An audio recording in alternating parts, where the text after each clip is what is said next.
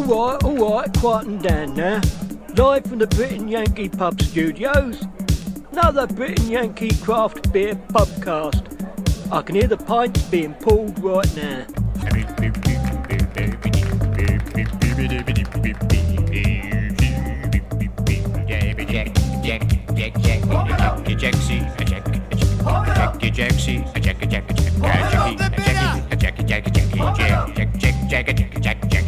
Take it away, lad. You are paying for that beer, aren't you? Pump up the bitter. Pump up the bitter. Okay, hello everybody and welcome to a very special edition of the Pubcast from the Brit and Yankee. And I have to say this is our second go around of segment 1 because some silly ass forgot to press record. However, we're in good shape now. Welcome, this is Pubcast 368 and this is all about wild ales. And who are we doing it with? Well, I'll tell you who we're doing it with. We're doing it on Zoom because our two guests are down in Florida. However, my co-host, who says he knows very little about wild ales, so that's going to be interesting because he knows about brewing, is Mr. Chuck Fort, who's a senior brewing consultant from Church Street Brewing in Itasca. Hello, Chuck. How the hell are you? I'm doing pretty good. Hello. Hello, Chuck. Well, what are you drinking, by the way? Bock. I'm drinking a Bock, not a Doppelbock, not a Maibock, not anything, just a Bock. It's our 9th anniversary beer. Bishop Bock, right?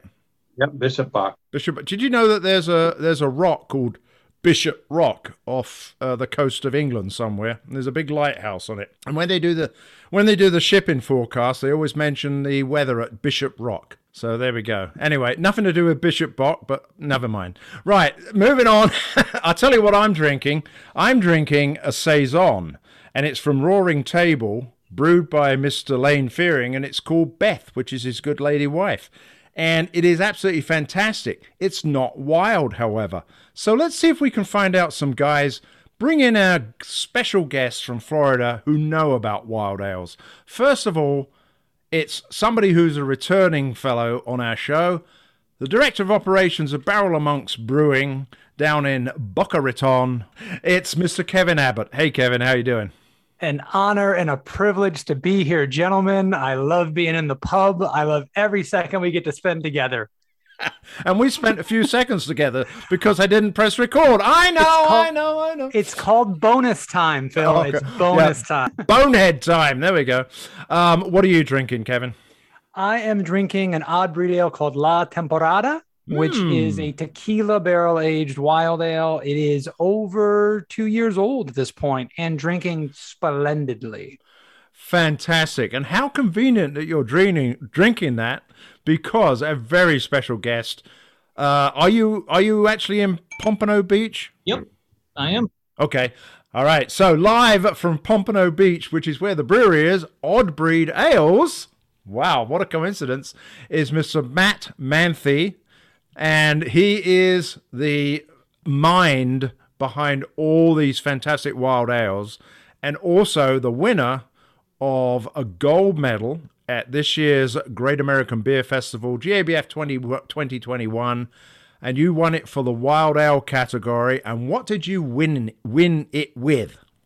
So it was the mixed culture Brett beer category. They've got a couple of Brett categories. The mixed culture Brett category is basically Brettanomyces with souring bacteria, which is in all of our beer.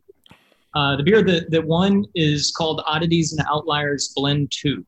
The story behind that beer is a little bit long. I can get into it if you'd like. Maybe in another segment. Hold on. What are you drinking? Right now, I am drinking Illusion. This is a wild IPA that was brewed more or less like a typical IPA, but it was fermented exclusively with our mixed culture of wild yeast and bacteria, and then in 16 months in French oak barrels. Wow, 16 months. That's a long time to wait for an IPA. So I have a question. I'm going to ask it now. I've always been told that IPAs lose their hop characteristics if you don't drink them within, a certain amount of time. Now, triples may be different, because they're not really around the hops. That's at least what I think. How can you maintain a hop characteristic for 16 months in an IPA? Yeah, so that's a great question. It's definitely not a typical IPA. It's brewed more or less like an IPA, with the focus being on hop aroma and flavor as opposed to bitterness. So the IBUs are only about 35, so relatively light for an IPA. But really, the secret ingredient, if I were to give it away, is our yeast culture. It's Brettanomyces. So Brettanomyces acts as a natural preservative. It's constantly scavenging oxygen. Oxygen, is really one of the biggest, if not the biggest, enemies of beer. Whether it be beer that's aging or beer that's already in its package. But Brettanomyces can live for several years, if not even decades, under the right conditions. And it will continue to scavenge the oxygen, which helps to preserve that hop flavor. But it also helps to create new flavors that you can't really taste in a typical IPA.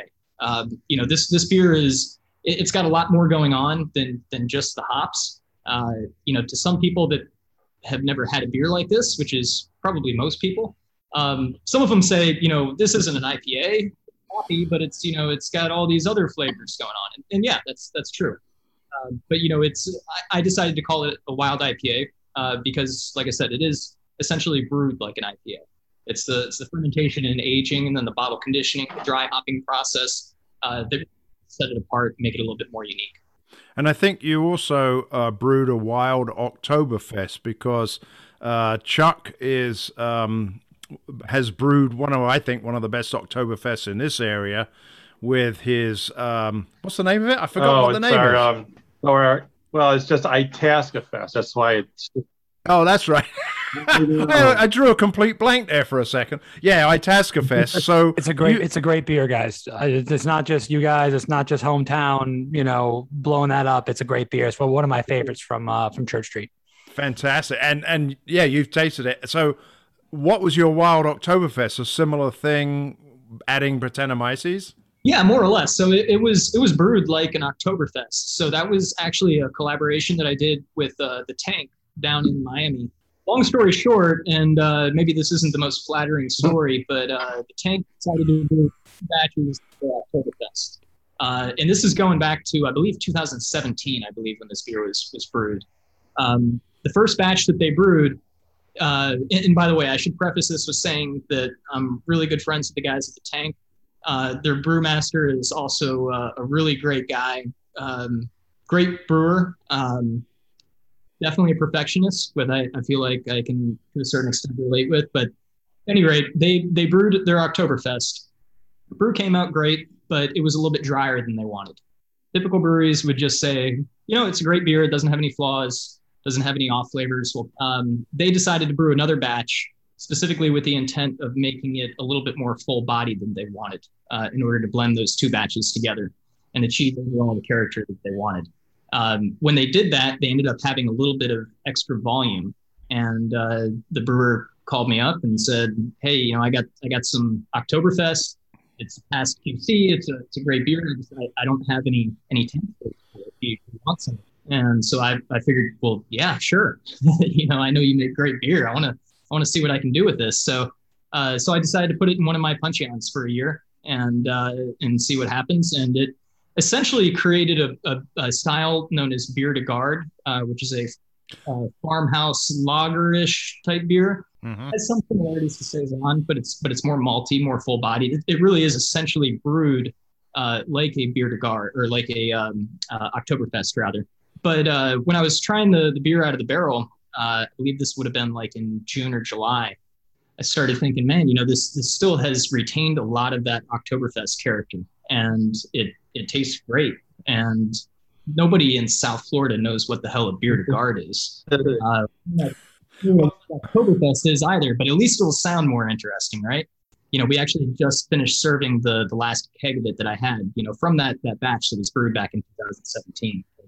Yeah, it's kind of a cool beer. I'm really happy with how it turned out. And, I can only take some of the credit for that because, again, it was brewed at the Tank.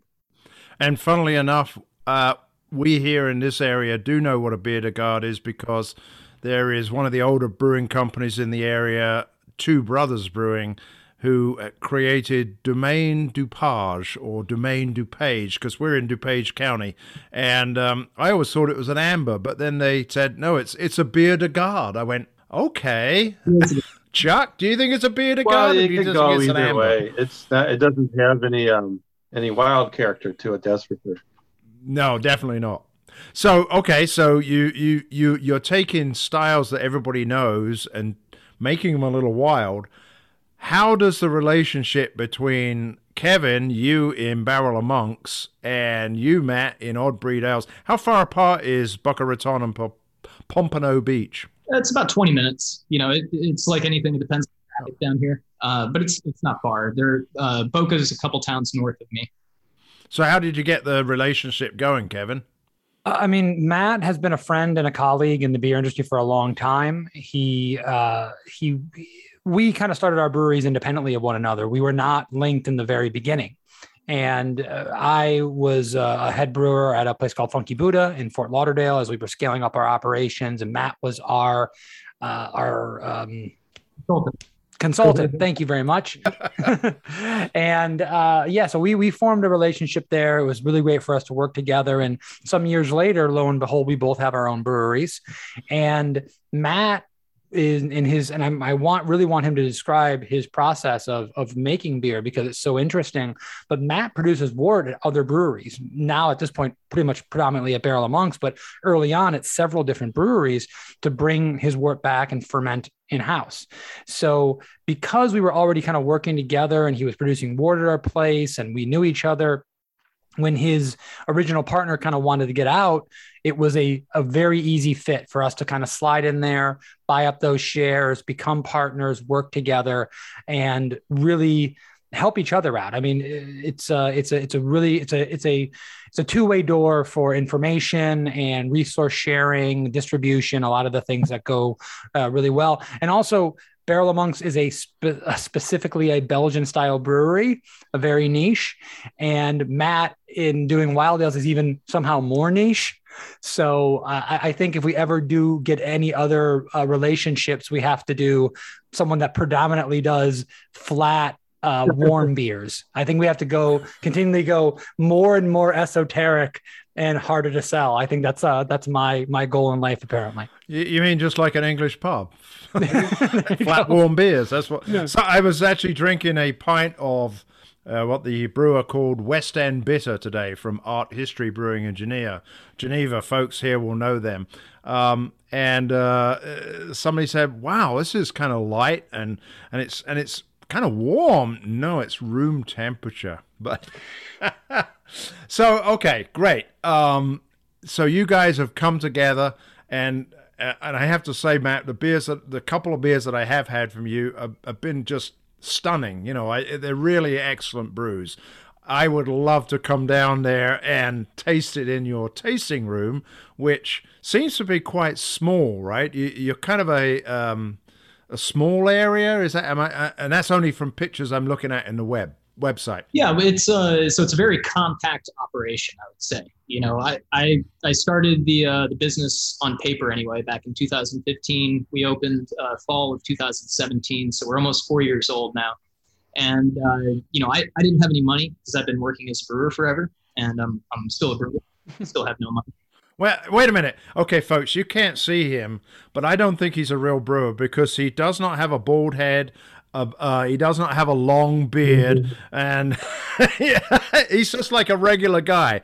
Okay, sorry, Matt, go on. No, and I'm just going to jump in here. Matt and I have considered, because I used to be a brewer myself. I'm not anymore, but I used to be. You don't look like one either. Yeah, Matt and I considered forming the Society of Beardless Brewers, and we're gonna take it on the road. We're gonna make sure that our brothers were not being oppressed. Right, other people, other fair babyface people like us, but don't let them pick on you, Matt. No. Meanwhile, back in the barrel room or back in the tap room, a real small operation. So you know, our tap room, our production facility. It's 2,500 square feet. I don't have a brew house. That was done on purpose. You know, our slogan is flavor from fermentation, and really what we are is a fermentation space. So that's what we focus on. You know, I still am the one that's brewing my own recipes.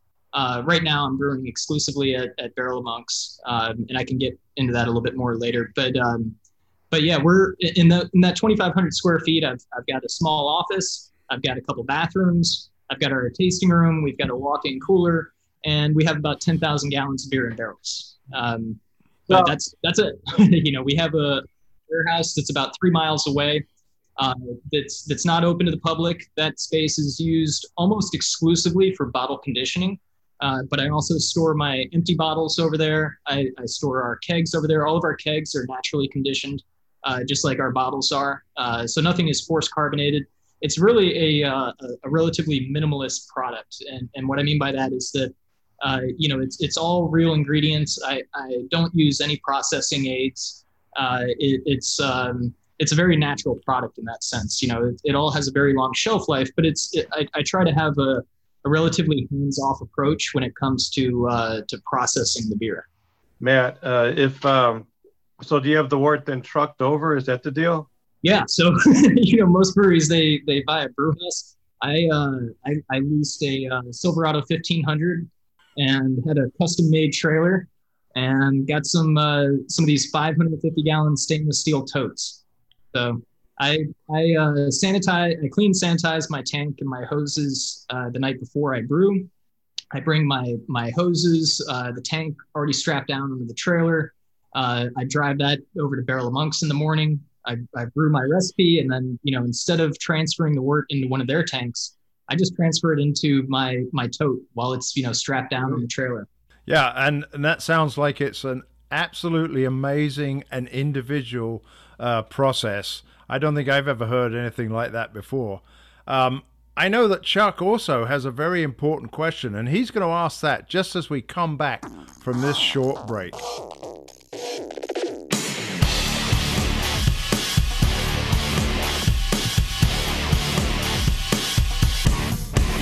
And we're back from the break. Chuck, what the hell was your question, dude? Oh, I was just talking about a lot of people get confused between wild beers or sours. Quite often they think, oh, you're using Brett, so it's going to be sour or it's not sour or whatever. But it sounds like you guys are actually doing both. You're souring and using wild cultures as well. Yes. So basically, so I do a few beers that are spontaneously fermented, meaning I'm not adding any yeast or bacteria, whether it be my mixed culture or something bought from a yeast lab. It's just stuff that's naturally around in the air. I do make some spontaneous beers, but the majority of the beers that I make are with our mixed culture of wild yeast and bacteria. So those are all various strains of Brettanomyces, several wild strains of Saccharomyces. There are some Saison cultures in there as well. But basically all of these beers, or all these yeast strains, I should say, are separated by about 8 or 9 years from a yeast lab, meaning that at one point they were all purchased from a yeast lab. I have the whole list of everything was in our mixed culture when I put it all together, but it's probably not all the same. In fact, I know it's not all the same now. I'm sure that some of the strains have fallen out. I'm sure that there are probably some that I've picked up from the environment along the way. But, originally I had 16 strains of Brettanomyces, which is considered a wild yeast. And like I said, about 6 or so wild Saccharomyces strains. I mean, you'll have yeast. I mean, you'll have Brett in there, yeast, but then you'll also have like a little bit of lacto and some other cultures mixed in with it. So I actually don't have any lactobacillus in our mixed culture. I do have Pediococcus though. So Pediococcus. Now, do you ever work with, I know that some people doing sours, they work with butyric acid, which is normally not something you want, but then they feed it Brett and they get a certain kind of a wild beer. Have you ever tinkered with that? Yeah, so I know what you're talking about. That's so you can convert butyric acid to ethyl butyrate in the presence of the right type of Brettanomyces in the right conditions. Ethyl butyrate will give you a nice pineapple sort of flavor. The problem is butyric acid is vomit. It's so butyric acid, it's most readily identifiable to people as being the aroma of vomit. It's not pleasant. It's pretty bad. Yeah, sometimes it's like cheese though, like in the nose. Sure, and it can be as well. A lot of this stuff is personal perception. The one way to look at the beers that I make is that they're full of off flavors, right? If you were to put one of my beers into a beer competition and say a pale ale or a lager, all the comments that you would get back from the judge's scorecard, you would think that this is the worst beer that they've ever had in their life, because I'm really hitting all of those so-called off flavor notes. But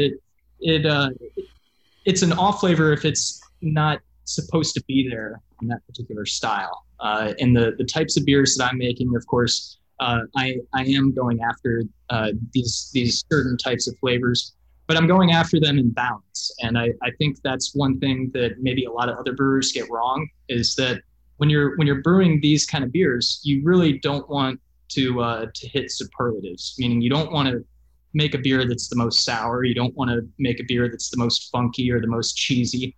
You want a beer that has a lot of complexity, that has a lot of balance, that maybe hits all those different types of notes, but it isn't going to be the most in your face in any one of those categories. I think that's what really builds complexity in a beer. It builds drinkability. It builds a beer that, tastes a little bit different with every sip. And that's really what I'm trying to go for. And Kevin, have you ever, so Matt comes down and does his brewing there.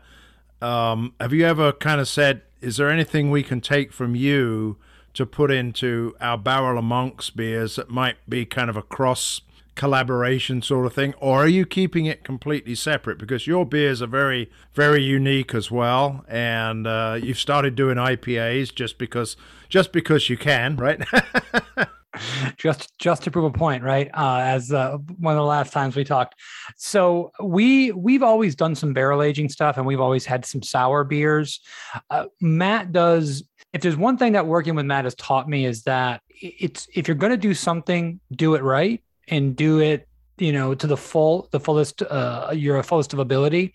A lot of our sour beers we do through lactobacillus. We do through some barrels that have picked up some wild yeast. We don't have at this point a house mix culture like Matt does, and where we can really, really control it. We can be on top of it. We can specialize in it. So we'll do a couple sour beers throughout a year, and we've leaned on Matt for some guidance in doing some treatments and doing some second or third fermentations on specialty beers. But honestly, unless you take the time and effort and put a beer in barrel for 9 to 16 months and have the right mixed yeast culture and take it out when it's ready and really learn how to manipulate, how to use it, have the right equipment for it, you're going to make mediocre sour beers. And I think we've made some pretty good ones over the years, but we certainly don't specialize in it. And nor do we have a desire to really do that. We have a desire to continue kind of down our road. We've done a couple collaboration beers. We call them the Barrel of Funk series. And we even started doing those before we started working together. So we'll have something like that will come out in the future. But, Matt will talk your ear off about the quickie sours and the kettle sours and the smoothie sours, and really what that terminology has meant to the business of Odd Breed, to the collective consciousness of the beer buying public. And there's a lot of shortcuts to do it. If you're going to do it right, it takes a lot of time. It takes a lot of energy. It takes a lot of money. And that's why Odd Breed beers are what they are. So, you say it takes a lot of time. I think when you brought the first batch up to us, you said, it took 6 months minimum before any beer is released. Now you're 4 years into your brewing cycle, I guess, or your brewery. Are you at a position where you've got beers that are now 2 years old, as you talked about, and now you're going to have beers that are consistently that age? It kind of depends on what I'm going for, because I do a lot of blends as well. And so, for example, the beer that we just won the gold medal for at the Great American Beer Festival, it's a blend of 3 beers. They're all brewed and fermented very differently. The oldest portion of that beer is right at about 4 years old right now. I brewed it before we opened. So it's some of our beers really are designed for aging that long. I brew certain beers with the intent of aging them up to or even a little bit longer than 3 years. There are other beers that will be the same recipe, but I'll brew them just slightly differently, and those will be ready to blend, after a year or so. Most of the beers that I make, though, I'm aging between 1 and 3 years. You're aging them in barrels, are you then? I'm sorry? You're aging them in barrels? That's right, yeah. So everything that we produce is aged in barrels. Now, do the barrels, do they tend to evaporate? You get a lot to evaporation? I do. So I top them off typically after about a year. If it's a beer that I'm planning to age for 2 years or more. If it's a beer that I'm planning to age for a year to a year and a half or so, I typically do not top those off. I should also mention that I use primarily puncheons. So for those unfamiliar, a puncheon is basically a larger than normal barrel. So my puncheons are... Okay, hang on. I didn't hear what a puncheon was. You cut out there because that was going to be one of my questions. What the hell is a puncheon? So a puncheon is basically a larger than normal barrel. So our puncheons are 500 liters because they're constructed in France. Everything is metric. That's 132 gallons. So whereas a typical wine barrel is usually 59 gallons, a typical whiskey barrel is 53 gallons. So it's a bit bigger than a typical barrel. The reason that I'm using these larger barrels is, for one, they have thicker staves. Two, they let less oxygen inside the barrel. There's a slower ingress of oxygen that's beneficial for a number of reasons. But also those larger barrels, they do result in less evaporation. And in my opinion, they result in better beers that have softer flavors. So while I still blend a lot of the beers that I make, probably about 2/3 of the beer that I make is unblended. It's a recipe that is designed to be just beer. And I make a lot of different beers, but for the most part, I have certain beers where I'm targeting, where I say, okay, this one's going to be ready after 14 to 18 months in barrels, or this one's going to need 2 to 2.5 years. And for the most part, that seems to work out okay in those larger barrels, whereas I do still occasionally use some standard size wine barrels, and those are less predictable. The product coming out of them is less consistent. They still make great beer, but I really prefer using the larger barrels. So my follow-on question to what you were just saying then is, number one, a foeder, or is it fooder? You tell me. That's bigger, right, than a puncheon? Yes. Yeah. Typically, yeah. So, okay. And these puncheons and barrels that you're using, tequila, are they used beforehand? Because Kevin is drinking a rum barrel brew, so tequila. Obviously that had rum in it. Tequila. Oh, tequila. Sorry, same thing. It's all the same, No, so yeah, so it's used beforehand. Are you using used barrels, fresh barrels, or a combination thereof? So I always use barrels that have already been used to age something. So in other words, if I were a winery, for example, typical wineries, they'll buy French oak barrels or American oak barrels that are brand new.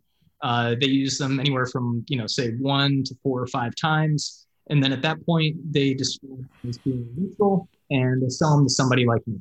The truth is they still have flavor left in them. They still have oak flavor. And of course, they're still going to have residual flavor from whatever the previous liquids were. I'm typically not searching for the flavor that's from those previous liquids, except for when I buy spirit barrels. So in the case of me buying those tequila barrels that were used for La Temporada, I want those things as fresh as I can get. And I use them once, and then I'm essentially finished with them.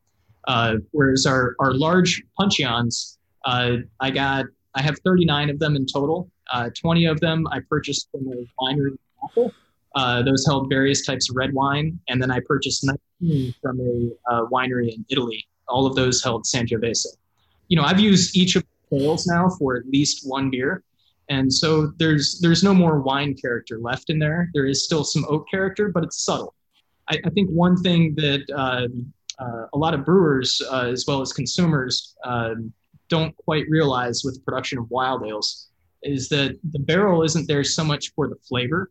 It's there because it's a fermentation vessel. And what I mean by that is that, without going too much into the science of it, Brettanomyces really likes to have small amounts of oxygen present.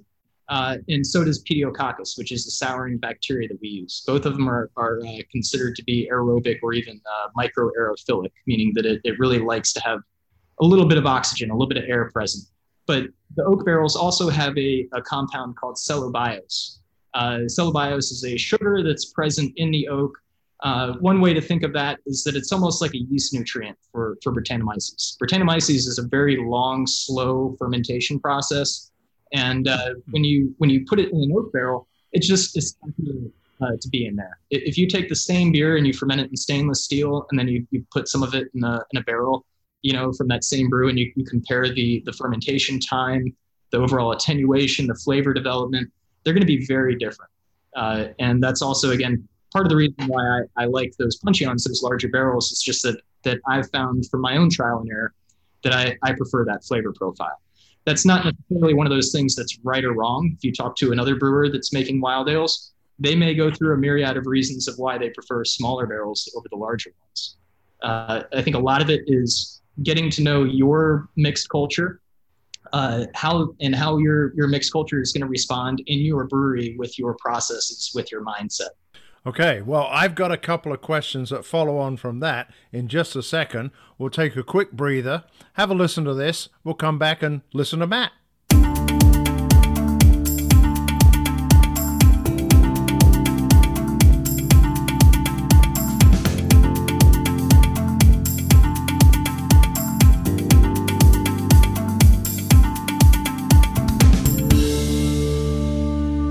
All right, we're back after our final. This is going to be our final segment because so far I've found this absolutely amazingly fascinating. I can't believe, Matt, that you are so into barrels, and this is the first time I've ever heard anybody talk so passionately about this side of brewing. And it is a side that I really like because I like these beers. So my first question is going to be, what do you find a used barrel adds percentage-wise to the ABV of the finished brew? Oh man, so that's a tough question. It's tough for a couple of reasons. We ask the tough questions here on the Brit and Yankee. Quick story here.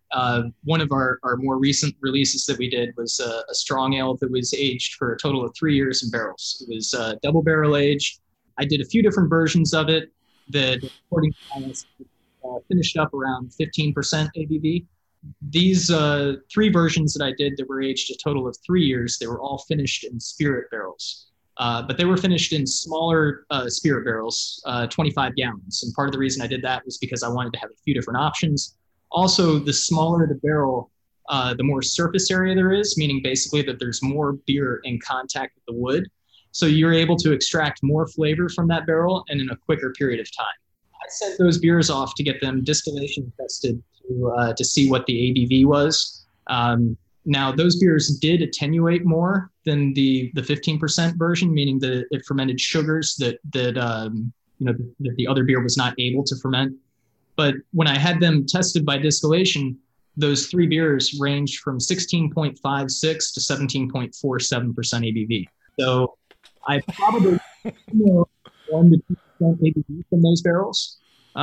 But it's hard to say exactly, and the amount of ABV that I pick up from those barrels is going to differ depending on the size of the barrels, depending on what the spirit was inside. Rum, for example, especially Caribbean rum, it's typically like 160 plus proof, coming out of those barrels. That's talking about like 80% alcohol. I mean, it's dangerous. It's obviously watered down when it's bottled and sold. But the point being, you're going to pick up a lot of ABV from a wet rum barrel, more so than you would from say a Scotch barrel or a bourbon barrel. It depends on so many things like your aging temperature, your humidity level, of course, the amount of time that it's in a barrel. So, it's a long way of me saying I don't know the answer. Bloody hell. Kevin? A long way to get there. What's the answer, Kevin? Anytime you barrel age something, you're going to pick up some alcohol. There you go. You're supposed to say 42. Big Douglas Adams fan, are you? Okay. Chuck, you've just recently. So the one that I showed you earlier that I'll send on down to you is the double barrel doppelbock. So Church Street makes a great doppelbock, Pontificator. One of my favorites, Chuck. Not because you're here, it just is a damn good beer. Now, what's the alcohol on that one? We got it at 10. So it's normally What, the Pontificator's 10? Well, it's 8% normally, right? Oh, right. Okay, that's what I'm asking. The Pontificator is 8%. Right. So, it's been sitting in bourbon barrels. So you can, like Matt was saying, it's like, take a guess. So 1.5, maybe 2% increase. So there you go. And then you put it into a port wine barrel, right? That's what. Well, that's what I'm getting to. Some of it went into port wine barrels, and some of it went into heavy bourbon barrels, and then blended the two after a year. Well, it turned out bloody awesome, I can tell you. You've done it in barrels, but you're doing the cultures, the Brett Rice's are being added to it, which is different, right, to a normal barrel-aged beer. So we're talking about barrels, but it's not a barrel-aged beer, right? Yeah, fermentation's already complete, so this is just for aging. Okay, and Matt, you're not doing real barrel-aged. You're not going to put anything into FOBAB, Festival of Barrel-Aged Beers, right? I was actually just talking with Kevin about that earlier. You are? Maybe, yeah. Oh. Well, the beers are, I'll jump in there. The beers are barrel aged. I mean, they are, as Matt said, they're going to pick up some subtle notes of oak. It's just not the dominant flavor. Correct. Yeah. Unless Matt is trying to make a tequila barrel beer or a bourbon barrel beer or a rum barrel beer, which Oddbreed absolutely does from time to time, all the beers are going to get the subtle nuances and oaky flavor, but they're not, as I think what Matt said earlier was perfect. They're not one thing is not the star. In the American brewing culture, we often say, well, this has to be the sourest, the hoppiest, the fruitiest. This bourbon barrel beer has to just taste like bourbon. What I say to that is just go drink bourbon, because that's available in stores if you're not aware. If you're looking for subtlety and nuance and flavors that are going to play off each other, then you're looking for complexity and building a flavor profile. And that's the thing that many people miss when they come to wild ales and sour beers and however you want to use that terminology, because it's so nebulous to people. They hear Saison, wild ale, sour ale, wild fermentation, and they say, well, what does that mean? Well, it means a lot of different things to a lot of different people. And within the odd breed category, to say that all the beers are sour, well, all the beers have some tartness to them, but every beer is not made the same within that pantheon of all those beers. Ooh, so that's a big word. It was my word of the day. It was my word of the day on the calendar. I had to get it in at some point. But you're trying to build that subtlety, that complexity, and oak barrel aging is part of that. The mixed culture is part of that. The malt bill, the hop bill, it's all part of that. The great thing about beers like this is that it gives you an extra tool in the toolbox. You don't just have, well, these are my malts and these are my hops, and this is my water profile, and this is my yeast. Well, I've got all those things, plus I've got all these other tools to play with. And that's what makes these beers timeless. And when people really try these beers and they give them a shot and they don't just think sour is bad, people are blown away. How long can you keep one of your beers? Obviously, you've had it for 16 months or whatever the hell it was, 2 years. Can you keep these beers for X number of years? Is there a best by date, I guess is the question. So are you referring to the beers in the barrel? No, the beers that you make. So you make beers, you put them in the bottles, you send them out. Do you put a best by date on them or something like that? So, I tell our distributors that our bottles will age well for at least 5 years. A lot of it has to do with when is a beer no longer good? That can be a kind of a convoluted question. I know, when it tastes like shit. Okay, well, that's subjective, Phil. That's subjective. That sounds like an untapped comment. Well, I guess what I'm getting at is it depends on what the drinker wants and expects from the beer, right? So we make some beers that are with fresh local Florida fruit. Those beers are going to have their most vibrant, most, probably exciting fruit flavor when they're, say, within 2 years of the bottling date, probably preferably within about a year. That doesn't mean the beer is going to go bad after a year or two. It's still going to continue to evolve, but that fruit flavor is going to drop off some. It may not be as exciting as it was when the beer was first released. But the beer is for the most part not really going to oxidize for at least 5 years or so. And that is, again, because of Brettanomyces, because of the oxygen scavenging qualities that it has. But there are other beers that I make, and I think, okay, well, this one tastes pretty good, but to me, this is going to be a really good beer to age for 5 years or more. And that's because of my personal preference. It's also a little bit of guesswork, when you're making a beer, and then also even after it's finished and it's in the bottle. It depends on how it's stored. We have a lot of people who kind of collect our bottles, and they ask me, how long do you think I should hold on to this one, or how do you think I should store it? Should I do it upright, or should I age it horizontally? And typically my answer is, age it between 60 and 65 degrees. If it has a cork in the bottle, age it on its side. You'll get more yeast character, more yeast development from that. It's not to keep the cork wet. That's a little bit of a misconception, I think, from the wine industry. If the beer has carbonation in it, you don't need to worry about keeping the cork wet. The carbonation pressure itself will keep the cork intact and in good shape. But, there are breweries in Belgium, breweries that apparently are required by law to put a best before date on their bottles. And so most of those lambic brewers that are making traditional lambic products, they're putting a best before date of 20 years. And I don't know if that's like the longest that they can legally write on the bottle, or if they just kind of got together and said, all right, guys, let's stick it to the Belgian government and tell them that our product's good for 20 years. So I want to jump in there about the aging thing and the subjectivity of it. I don't know how you guys feel, and I know that, different levels of the industry and fandom and all this kind of stuff, but I've personally stood around a group of 10 beer geeks of different people in the industry, people that were just collectors, people that were traders, and watched them as they drank a beer, for instance, like a 15, 20-year-old Thomas Hardy's, right? And watched as they drank a beer that legitimately tasted like soy sauce and was just gross, and all trying to justify how great the beer was, right?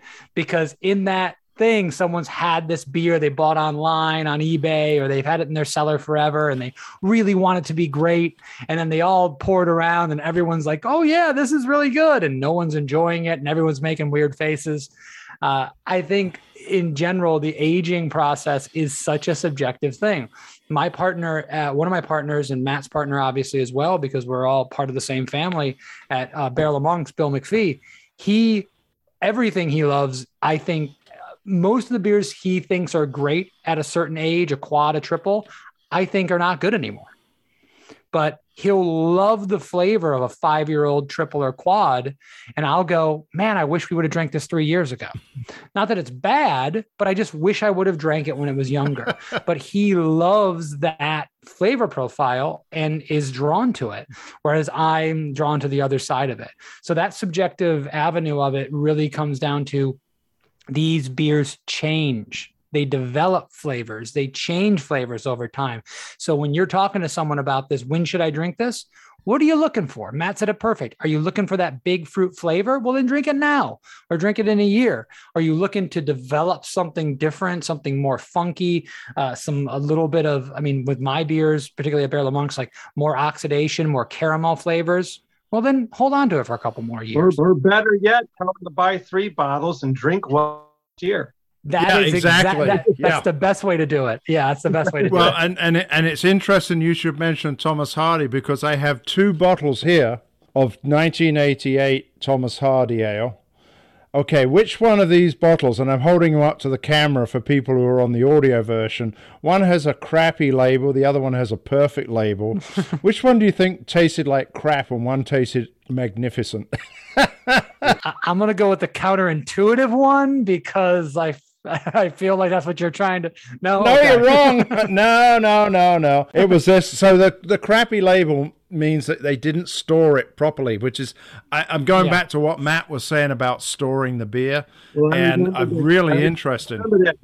I remember that beer, and it was molded. That's right. Yeah, we had it. It was molded. This one was perfect. It was intense, fantastic. So I talked to the brewer from Pollyanna, Brian Pavola, and he always said, I said to him, "Oh, yeah, these are great barrel-aged beers. I'll keep one. How long do you think I should keep it for, until it's going to taste good?" He always used to say, "I put it in a bottle now for you to drink now. It's great as far as I'm concerned. But if you want to keep it for a while, go ahead. Don't keep it for more than a year. Drink it in a year." So I've always got bottles that I've like to drink in a year's time to see if it changes. Now, having heard what Matt says, no, that's all going by the by. If I have some of Matt's beers, I want to hang on to them till I'm like 95. It all really depends on what kind of beer it is, though. And the key thing that gives our beer a long shelf life, in part, is bottle conditioning. And the barrel aged beers, a lot of them are bottle conditioned as well, and benefit from extended aging because of that. The bottle conditioning yeast consumes the oxygen that's in the headspace of the bottle when you're filling. I think it also gives you a better mouthfeel. But in addition to all that, we've got Britannia. That's really that key differentiating factor. And a typical yeast strain, it's going to die without any nutrients or sugar to ferment. It's going to die within a month or two. Maybe it'll last longer than that if you keep it cold and if it's otherwise not a stressed yeast. But Brettanomyces, it doesn't really need good quality living conditions to stay alive. It'll when I went to brewing school in Berlin and VLB, and one of the guys I was there with, he's I believe it's 6th generation brewmaster at August Schell. August Schell is an awesome traditional German-style brewery in New Ulm, Minnesota. And he purchased bottles of Berliner Weiss on eBay and while we were over there in Germany. And these bottles, I want to say, were like 20 years old. And he bought them with the intention of mailing them back to his brewery in Minnesota and having his lab see if they could isolate the Brettanomyces strains out of the bottle. One of the bottles had living Brettanomyces, the other one did not. But I mean, these bottles were literally a couple decades old. You're not going to be able to do that with really any other kind of fermented beverage that's a typical Saccharomyces strain of yeast, whether it's ale or lager yeast. It's not going to live anywhere close to that long. So when you get bottles of your beer, is there going to be, as a good friend of mine, Mark Nasky, said, is there going to be any good stuff on the bottom? When you pour it out, it's bottle conditioned, you're going to get that really kind of thick, milky, yeasty stuff. So are you going to have any good stuff in the bottom of your bottles? Yeah, so there will be a little bit. Okay. I don't do any filtration. I do, I guess we call straining the beer, basically meaning that if I'm transferring beer off of fruit or dry hops, I'm pushing it through a stainless steel strainer that has very, very small pore size, but it's plenty big enough for yeast to get through. Our beer falls pretty clear in the barrels. So, I obviously do some testing on the beer before I decide that I want to blend it or that I want to, package it up into bottles, whatever it may be. But the first, clue that I have with how ready a beer is really just the appearance. If I have a pale beer that I'm aging in barrels, whether it's 1 year or 3 years old, I know if that beer is close to being ready or is ready just based on how clear it is. If it looks like a filtered Pilsner, then I know it's ready to go. And the reason for that being that the yeast and the bacteria naturally flocculate out of solution. They fall down to the bottom of the barrel. Once essentially there's nothing left for them to eat. And so, I am transferring the beer, into our packaging tank. I am adding a little bit of fresher beer that has some active yeast in it. But the beer still falls pretty clear in the bottle. And part of that also is our mineral content. I'm using the city water in Boca Raton. It goes through a charcoal filter. It's the same water profile, more or less, that Barrel of Monks is using.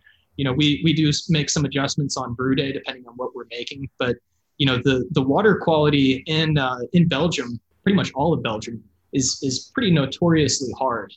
That's not great for a lot of styles, but it's great for Belgian styles, and it's great for the beers that I make, which really are heavily Belgian influence.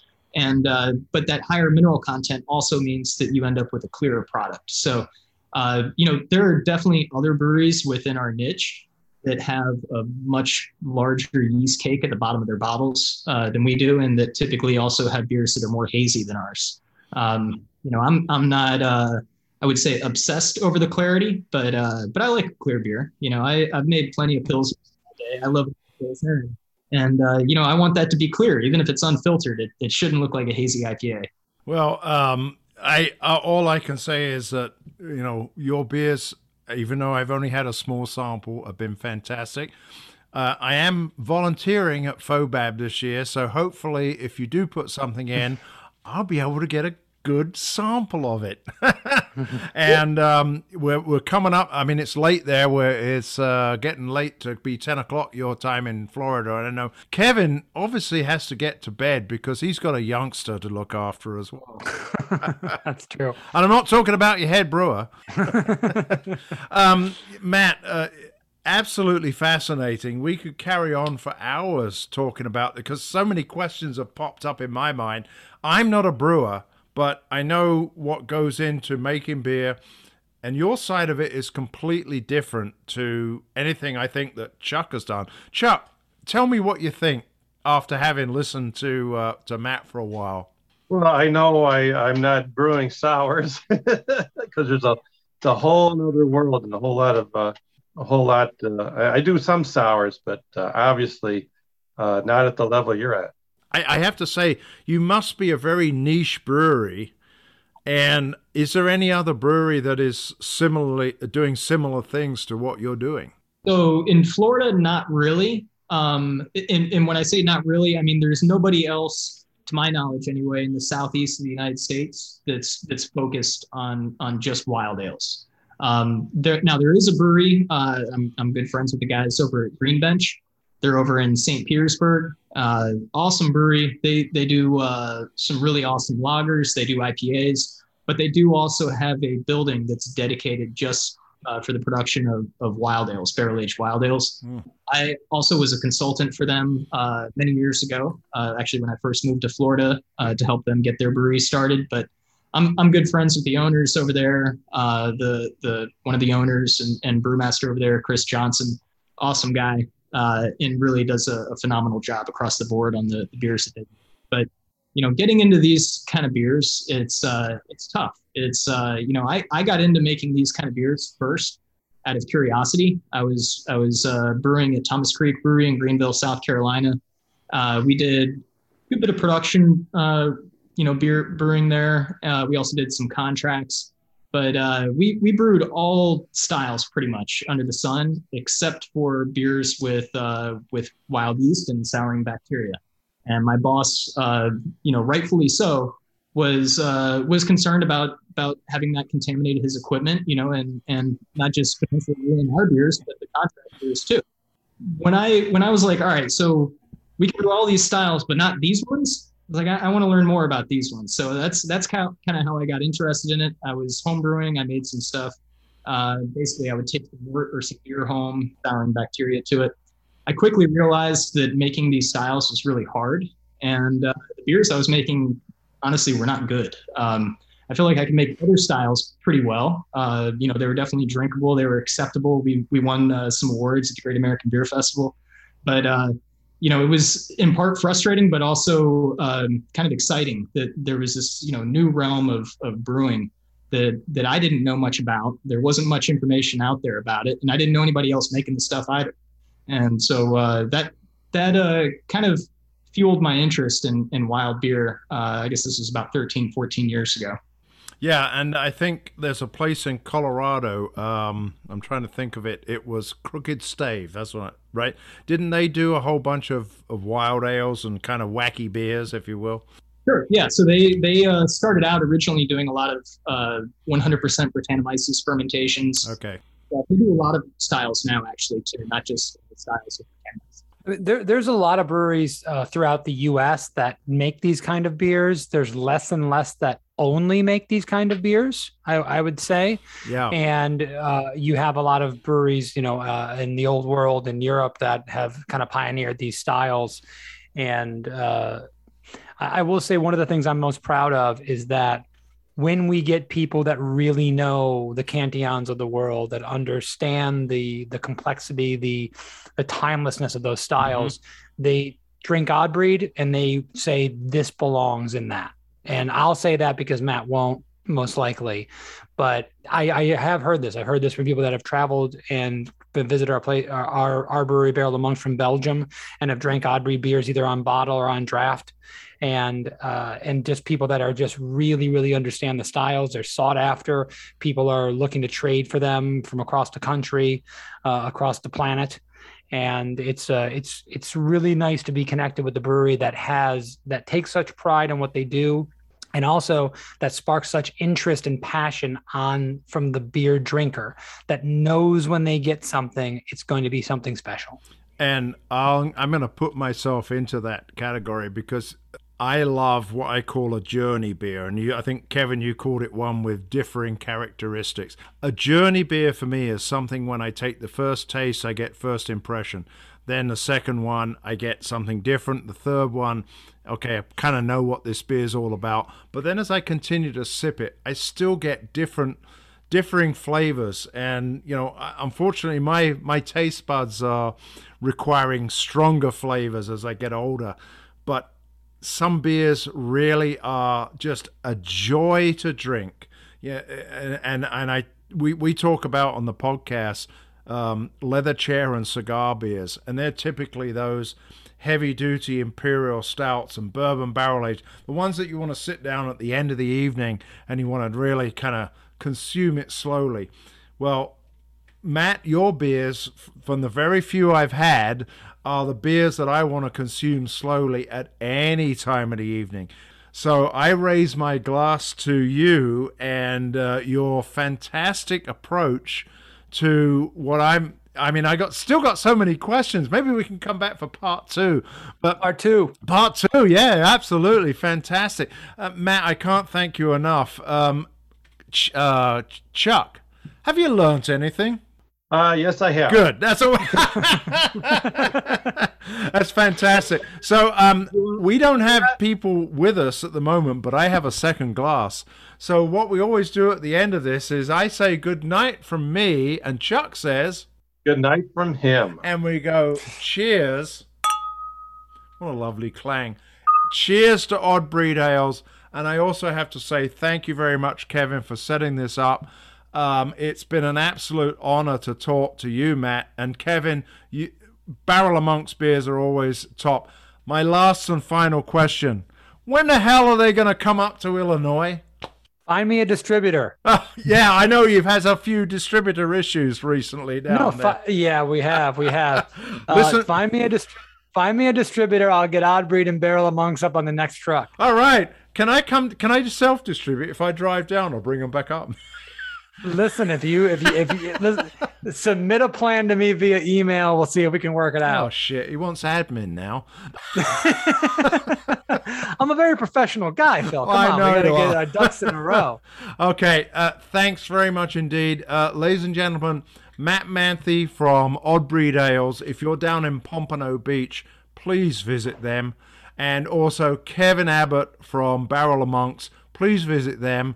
But I do want to throw this out there. If you're on the Osner app, and which is a craft beer app that is widely downloadable throughout the entire country. Odd Breed is on there. You can go on there and check out the Odd Breed beers. We cannot ship right now to other states, but that might be changing in the upcoming months and so forth. So follow Odd Breed so you can see those things. We are also distributed in California. We're distributed in what is it? Maryland, Delaware. We're distributed in Pennsylvania. We're distributed in Montana.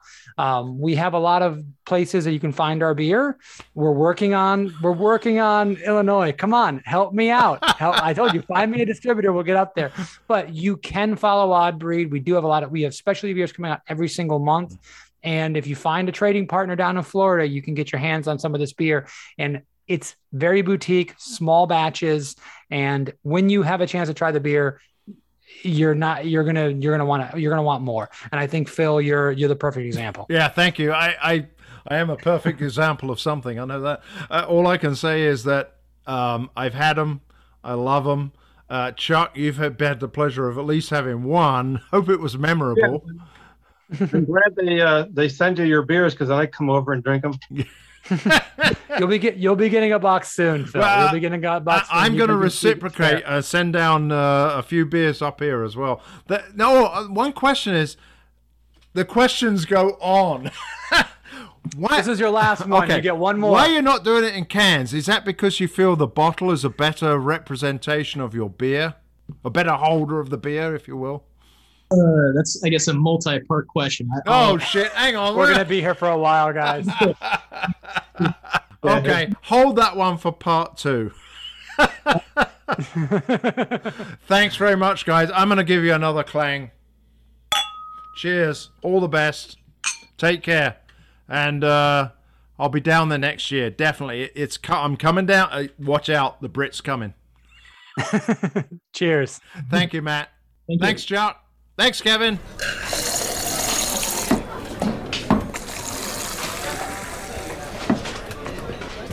Brit and Yankee! Brit and Yankee! I'll have a pint. No, go, give us a pint. You got any tetlers? A pint, please, Bob. Give me another pint, please, Bob.